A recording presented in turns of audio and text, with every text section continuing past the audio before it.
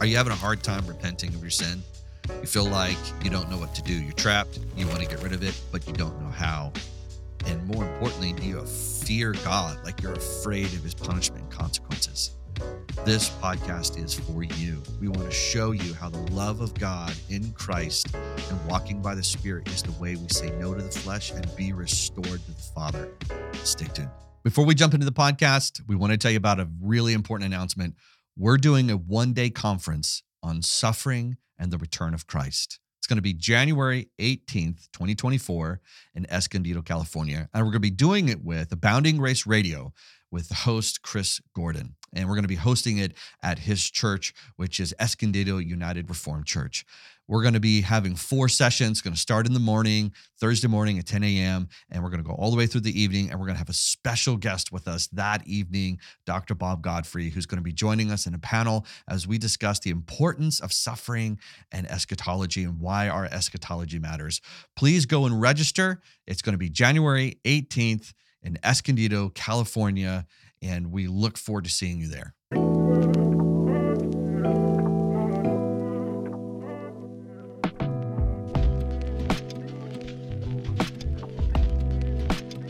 Welcome to Theocast, encouraging worthy pilgrims to rest in Christ.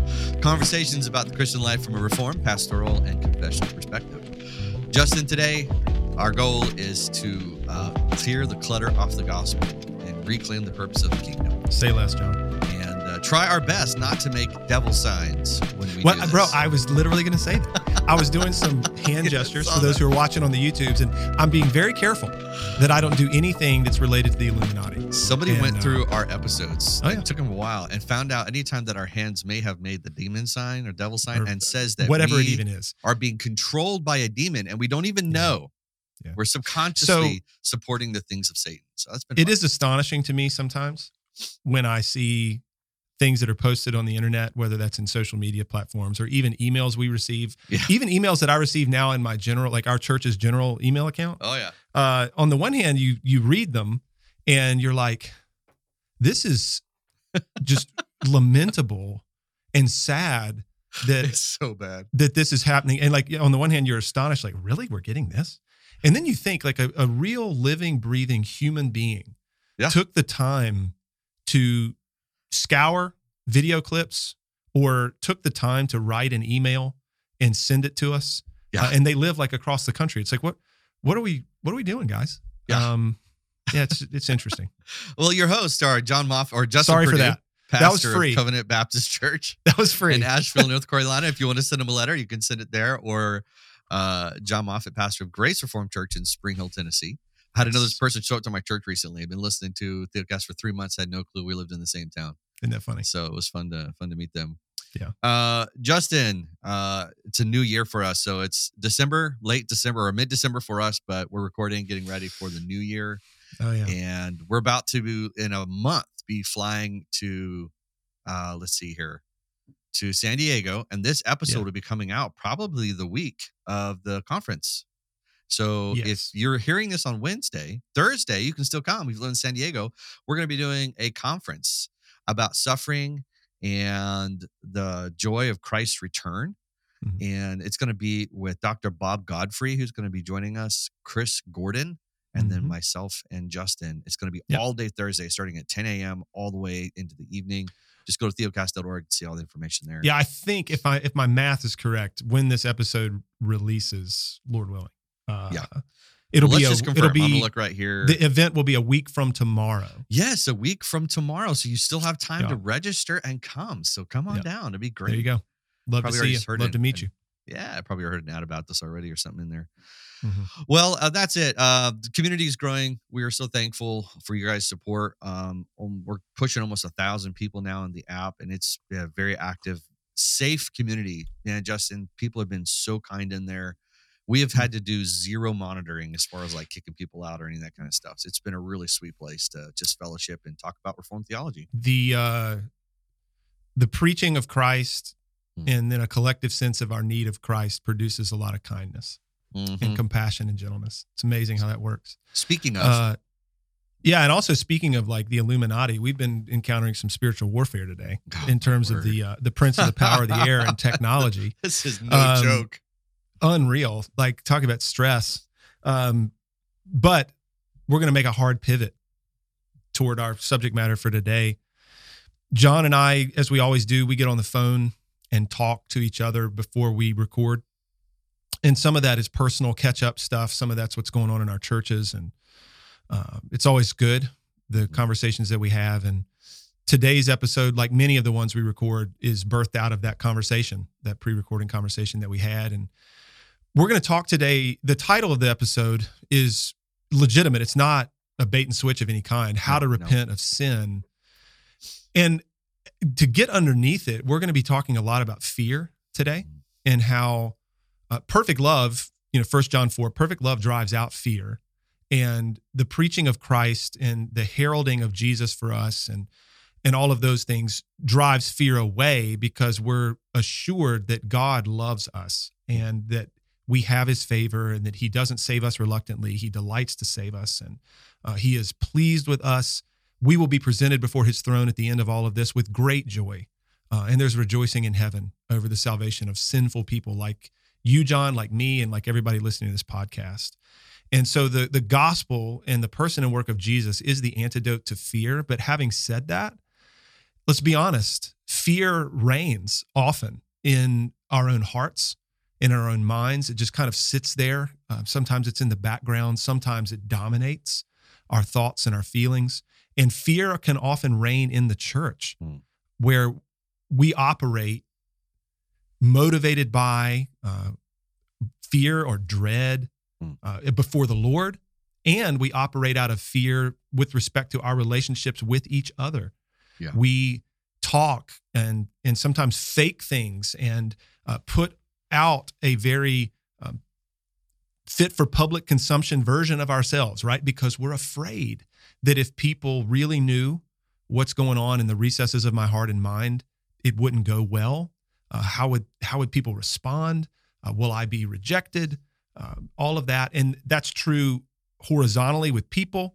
And it's even true in terms of how we think about our relationship with God. Deep down, there still is that fear that something is not quite right, because I know he's holy and I know I'm not.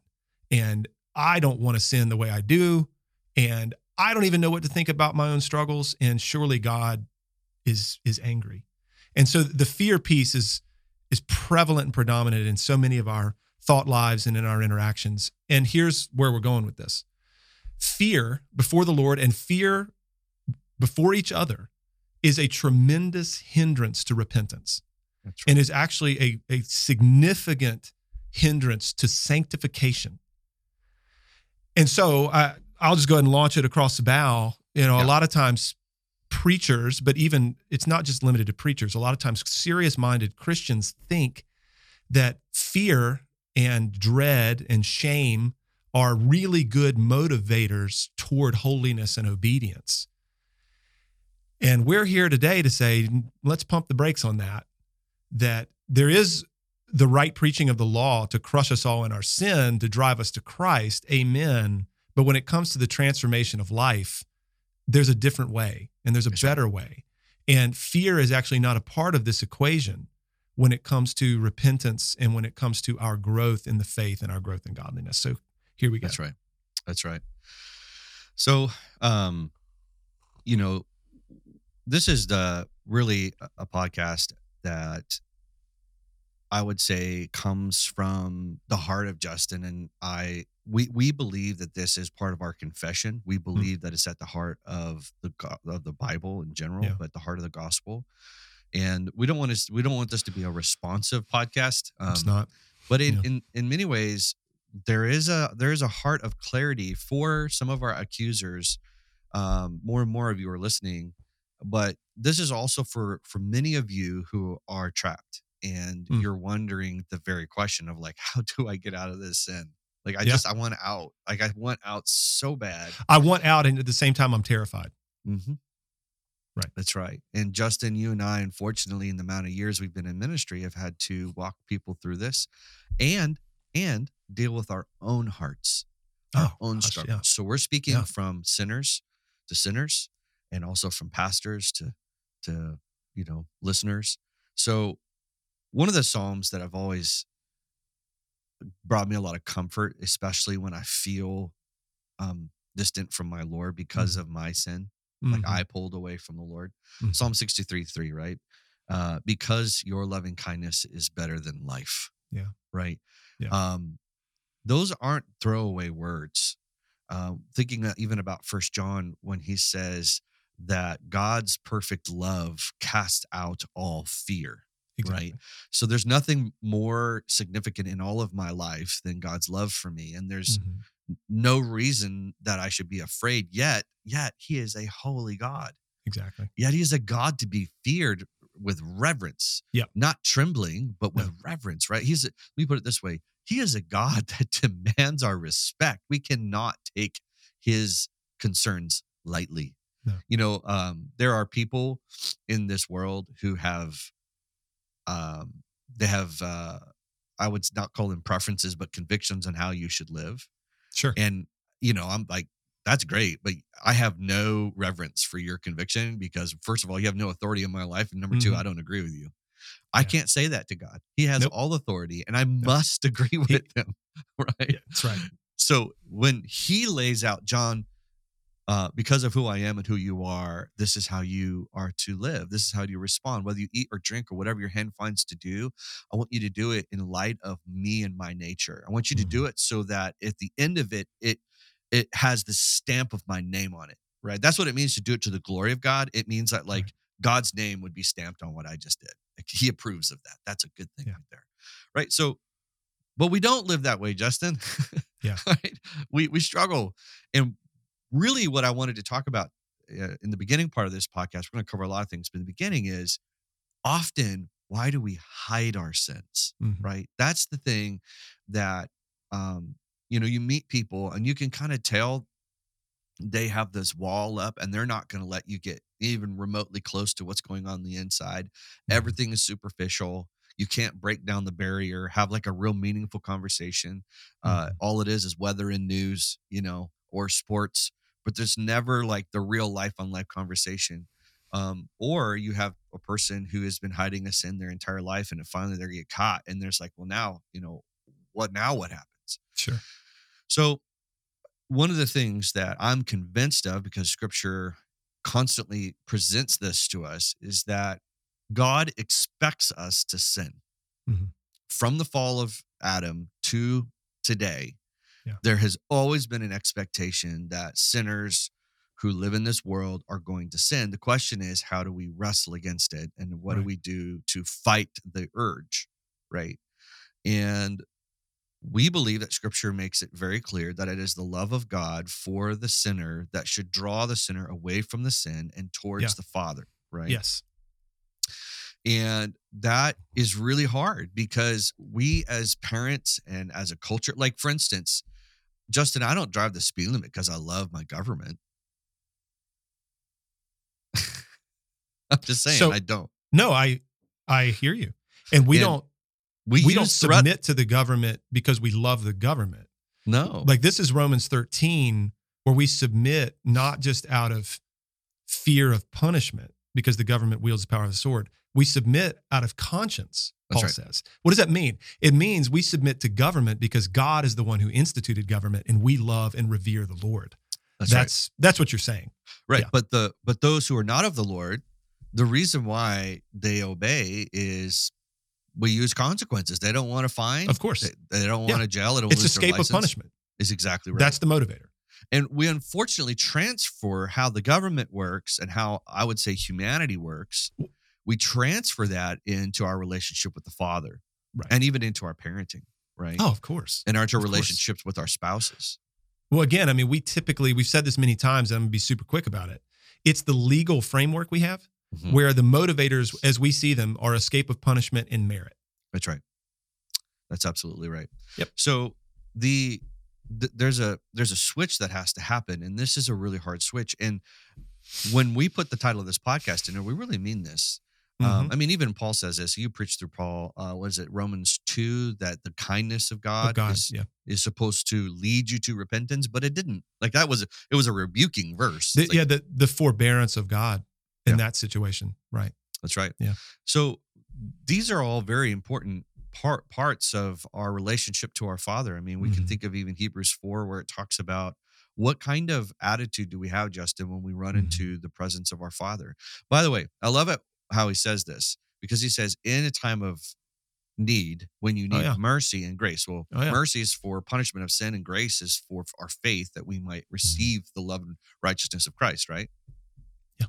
So he says, you enter into my presence with these requests, but you do it with boldness. And the only way you would do that is if you understood the affection that your Father has for It's you, so true, man. and that he Yeah. wants to graciously give you all these good gifts. He wants to present them to you at the time of your need, which means right after you have sinned. Mhm. Justin, that is supposed to be how the rest of our Christian life is going to be. We sin. We quickly do not Yeah. harbor that sin. We don't let it Right. control us. We don't let it lead to worse sin. Right. And we run and receive forgiveness of our Amen. Father. Yeah. And a few comments here. I think that one of the best things that we can do to foster repentance in our own lives is to contemplate individually and collectively with other saints, with other Christians in our church, the love of God for us. That's right. I know we have been asking this question a lot here in my own local church. The elders, we talk about it with each other, but then when we talk with our members, we'll often ask, how do you think God feels about you? Mm. Because that kind of gets right at the heart of the matter, doesn't it? Yeah, it does. Yeah. How do you think, not, how are you doing, or even what are you doing, or how do you feel about the Lord, but what do you think, how do you think God feels about you? Mm. And it produces so many good conversations, man. And it's, for me, and maybe I'm unique, John. I don't think that I am, but I'm just going to speak personally, because I'm not going to try to paint with such a broad brush that somebody out there is like, wow, it doesn't work like that for me, Justin. So when I contemplate God's love and grace and mercy toward a sinner like me who does not deserve it, never could, never will deserve it, that evokes a lot of good things in my heart. And one of the things that it does is it causes me to feel safer in his presence. It causes me to feel closer to him. It does produce in me an instinct to go to him when I'm weak, when I'm struggling, like when my flesh is craving things that I know are wicked, when I'm having thoughts that I know are just bad and dishonor him or demean one of my brothers and sisters, and I'm aware of that, I am more likely and more eager to run to him and to tell him, here's what's going on in my mind and heart. Like, Lord, but like, this is happening and I need your mercy. I'm more inclined to do that when I think about how much he loves me and how tender he is toward me, how patient he is with me. So a few passages that pop into my brain, and I'll just do a couple. So I'm thinking of like 1 Timothy 1:15-16, where Paul talks about how, he's the foremost of sinners, and he says in verse 16, like, we know the verse 15, the saying is trustworthy, that Christ came into the world to save sinners, of whom I am the foremost. We know that part pretty good, but then verse 16, he expounds on that and says that effectively Christ was merciful and patient with him. And the reason for that is so that we would all know that if Jesus was patient and merciful with the foremost of sinners, he will be that way with us. That's right. And that's really sweet. But then I continue, even more like viscerally for me, I continue to just go back to Luke 15. The three parables there, but the prodigal son is so sweet because the posture of the father as depicted in that parable is beautiful, because I see myself, as we all do, I see myself in both the sons. Because the younger son, of course, in the same we know, day at times. Oh gosh. I mean, you're running off into riotous living or whatever it is. And you feel that in your flesh and the pull and the cravings and all that stuff. You'd see that. Then I see myself in the younger son, in that my instinct is to be like, okay, here's what I'm going to do. I've messed it up again. I've botched it again. And so I'm going to go back to my father and I'm going to reason with him. And I'm going to say, I have sinned, against heaven and before you, and let me be your slave. Let me work for you. Yeah. I will earn it. I will do what I need to do so so that I am in your good graces and in your favor, and let me work for pay. Let me work for my room and board. And the father's posture is like, doesn't even let the son finish. You know this. Like, he's prepared his speech and he can't even get it all out before the father says, bring the robe and the ring and all that and put it on him. Because that's how the father loves us. And then I see myself in the older brother, because the older brother's mentality is exactly what the younger brother was doing. Because it's like, well, I work for you. And all the while, as I'm working to serve you, I begrudge you. Mm-hmm. Because I think that this is an unfair arrangement and I'm working so hard and I'm not getting what I should. And anyway, I go back to this regularly to think about the love and the grace and the mercy of the Father that stops my mouth when I start to say stupid things like, let me work. It's like, son, you clearly don't understand my love and my mercy, and that's my grace toward you. That's so live in that. I've clothed you, and I've given you a ring. You're mine. You got a new name and a new inheritance, and nothing's going to take that away. And man, that does good things. And it causes me to want to talk more openly about my weakness, because I know God loves me. And then, of course, because of Christ, I know where my righteousness is found. And so I don't need to parade my own around anymore. Hey guys, real quick. Some of you are listening to this and it's encouraging to you, but you have questions. So where do you go? How do you interact with other people who have the same questions and share resources? We have started something called the Theocast community, and we're excited because not only is it a place for you to connect with other like-minded believers, all of our resources there, past podcasts, education materials, articles, all of it's there, and you can share it and ask questions. You can go check it out. The link is in the description below. Well, it's so comforting, Justin. It's the only way I find the energy to keep pastoring. Good grief. And I don't mean, listen, I'm not trying to be like shock jock here, but there are times it's the only way I find reason for life. Of course. It's like, Lord, I am so horrible. How is it you want me still here? He goes, because son, you're not here because of your righteousness. Amen. You're here because of my righteousness. Now go up and do what you're supposed to do today. So this has been really helpful for me for years now. When I first gained some clarity on this, this is Galatians 5:16, famous passage. But Justin, I think we should take a moment and break it down. We didn't even talk about this passage. We're going to do this on the fly. No, It'll be fun. But he says, but I say, walk by the Spirit and you will not gratify the desires of the flesh. Whoa, that's a huge promise from Paul. That's huge. I'm like, wow, thank you, Paul, because that's what I want to hear. Justin, I'm telling you right now, I've been alive for over 40 years. I have never seen the flesh do me well, ever. Nope. It's never done me well. So for those of you who say, Duke has not to know me, listen, sin is destructive. It's horrible. It wrecks things, man. It has nothing to do with anything that is of purity. So I'll go on record and say, no one should ever sin. It'll wreck you and it'll wreck everybody who's close to you. That's right. So how are we going to fight our sin every single day, right? Verse 17. For the desires of the flesh are against the Spirit, and the desires of the Spirit are against the flesh. For these are opposed to each other, to keep you from doing the thing you want to do. Amen to that. I feel that. Come on. Truer words have never been written, right? But if you are led by the Spirit, you are not under the law. Now, the works of the flesh are evident in these things, and he names them all. Now, Justin, a lot of times when people think, when they hear walk by the Spirit, it's very confusing and arbitrary. There's lots of interpretations here. Sure. And so it's really complicated. And a lot of times what people turn it into is a law of works or spiritual disciplines. Oh, yeah. I'm happy to talk about it as soon as I want to make sure I don't cut you off. I'll tee it up for us. The easiest way for me to describe this, because what we have to do is back up and ask, what is the Spirit to us? What is the Spirit to us? And what does the Spirit bring to us? That's, you're literally walking, like for instance, Justin, you and I walk as married men and fathers. Yeah. Because that status changed. So the way we are now. The way that we think, the way we spend our money, the way that we interact with other human beings. We're not on the hunt. None of that stuff, right? We live differently.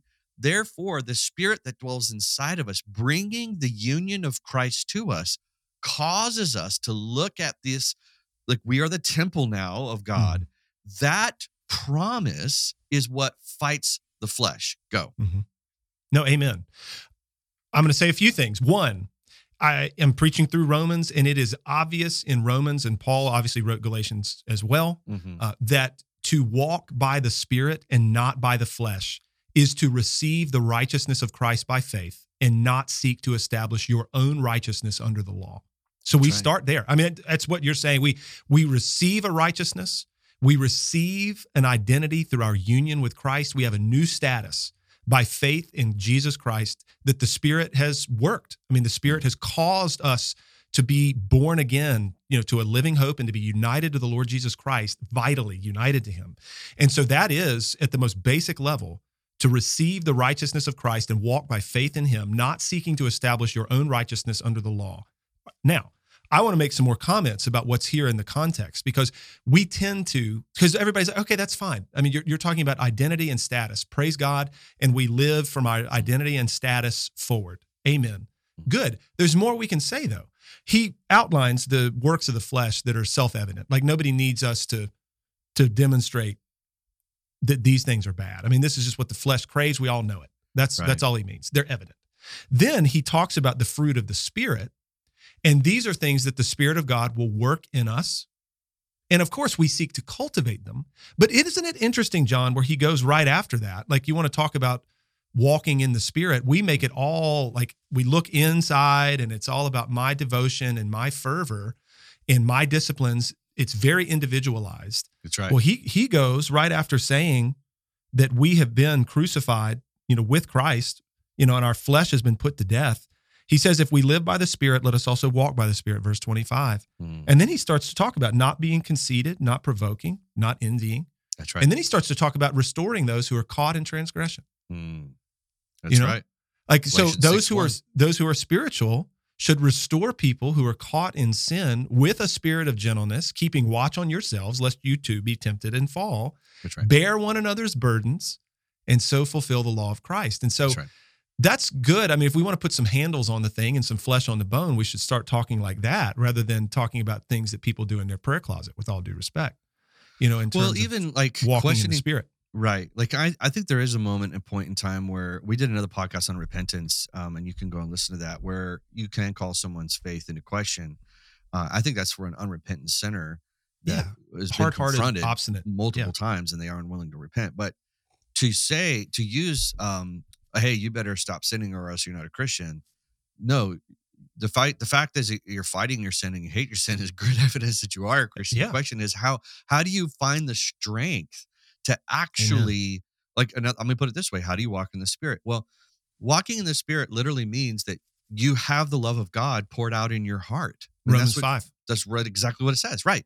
So God pours his love into your heart. How do you know that? Because the Spirit inside you is the witness of this. Yep.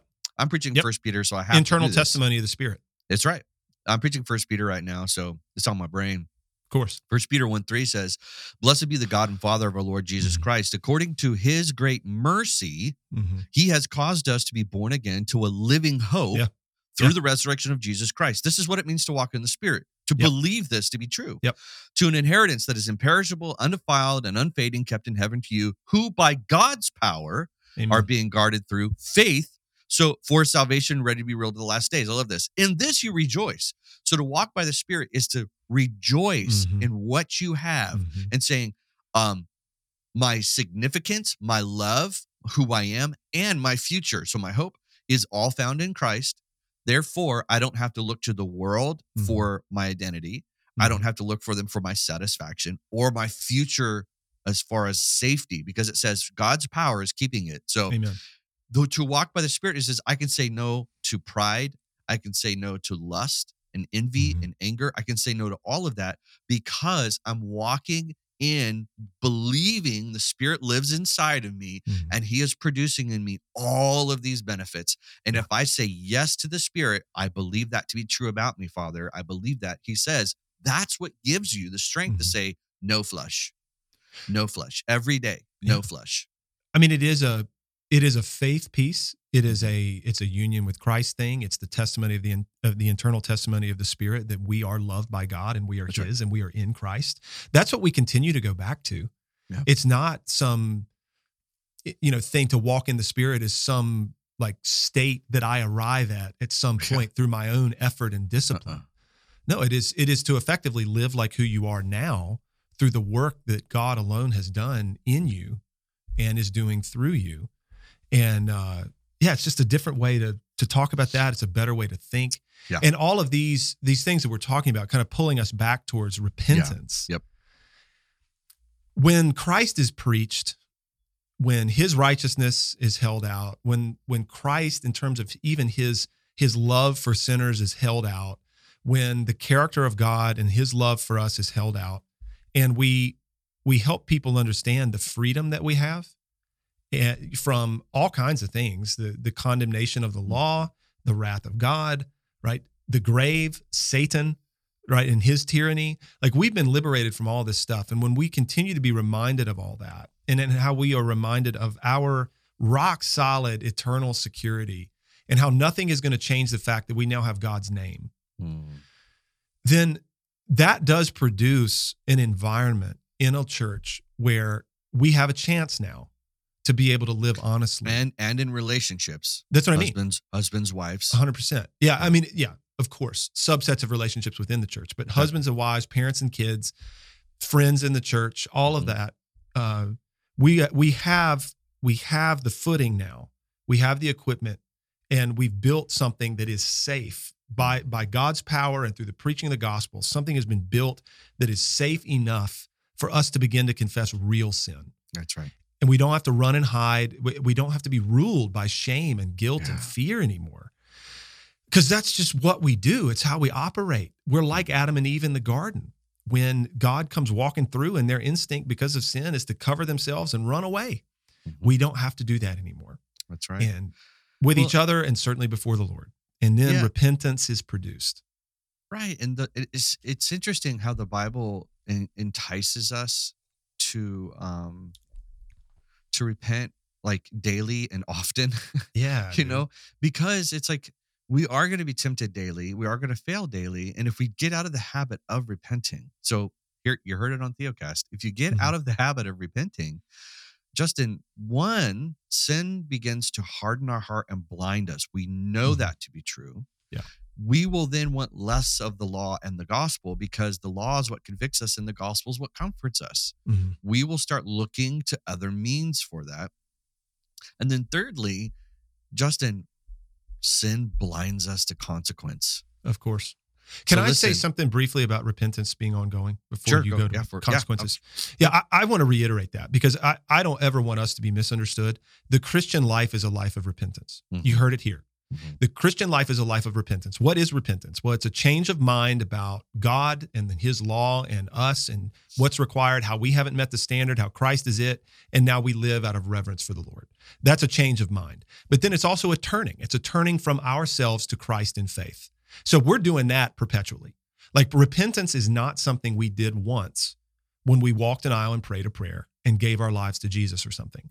Repentance is the daily, hourly, moment by moment experience of the Christian, where yet again I find myself, Lord, I agree with you about my sin, and I am siding with you against it, and I am casting myself on Christ, his mercy, his love, and I'm coming to you, and I'm asking you again. Here I am at the throne of grace, asking for mercy in my time of need. That is the posture of repentance, and it's where we live every moment, every hour, every day.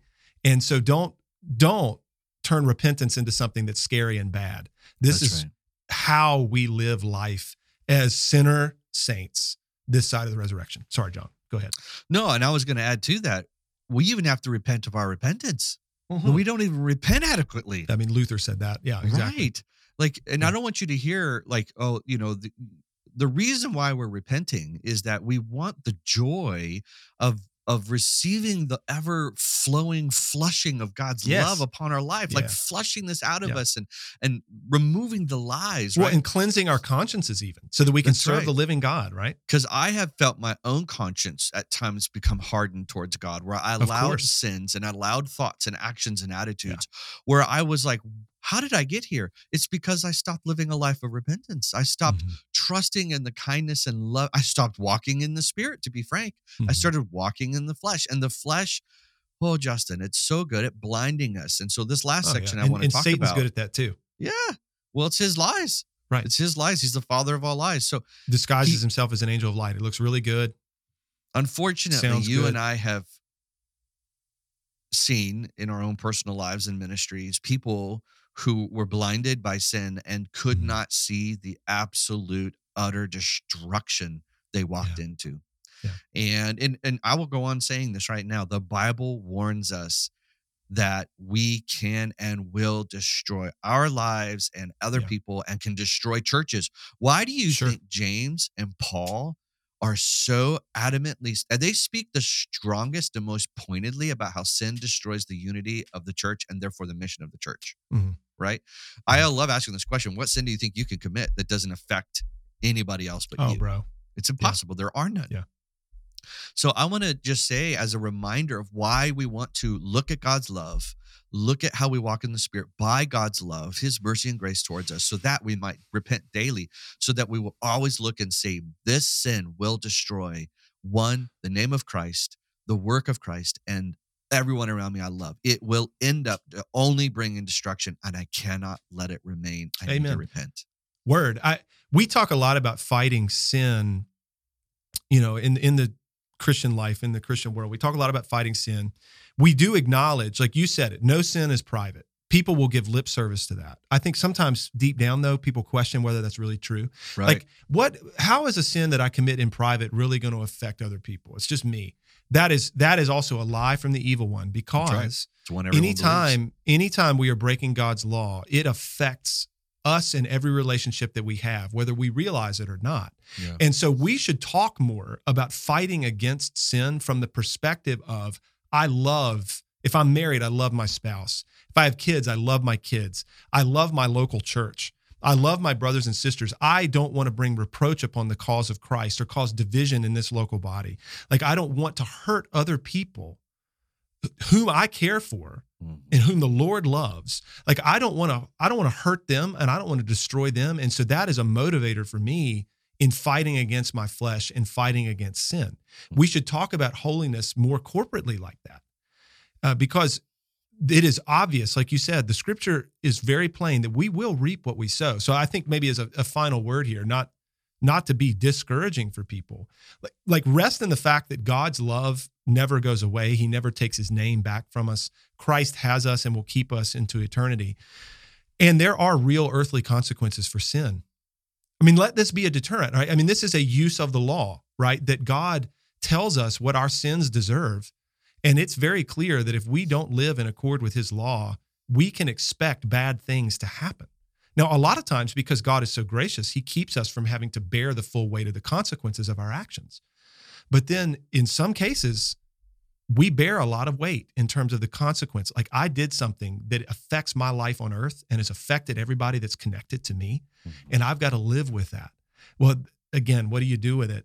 You continue to take it to the Lord. There's mercy and grace in Christ all day long.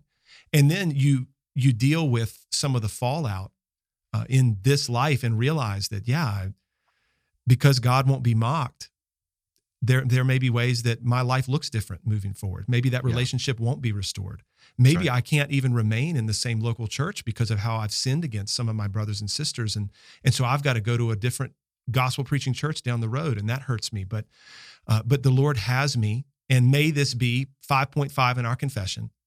May this be for me a continual reminder of my need of Christ. May it humble me, and may I never be deceived into thinking that I establish my own righteousness. May this be a deterrent for me from future occasions and opportunity for sin. May I not go down the same road again, because this was bad. The Lord has good and holy purposes, even when we fall on our faces. And we will not, Psalm 37:24, we will not be cast headlong, because the Lord upholds our hand. Yeah. That would be my encouragement to somebody out there who's thinking, man, I have blown it and wrecked my life. The Lord has you. You may bear consequences this side of the resurrection, but all will be well in the end. And may you be continually humbled and cast yourself on Christ whenever your sin does come to your mind, and be comforted by the love of God for you. Yeah, my daughter asked me that recently. She asked, well, Dad, when someone blows up their life, like, can they be restored?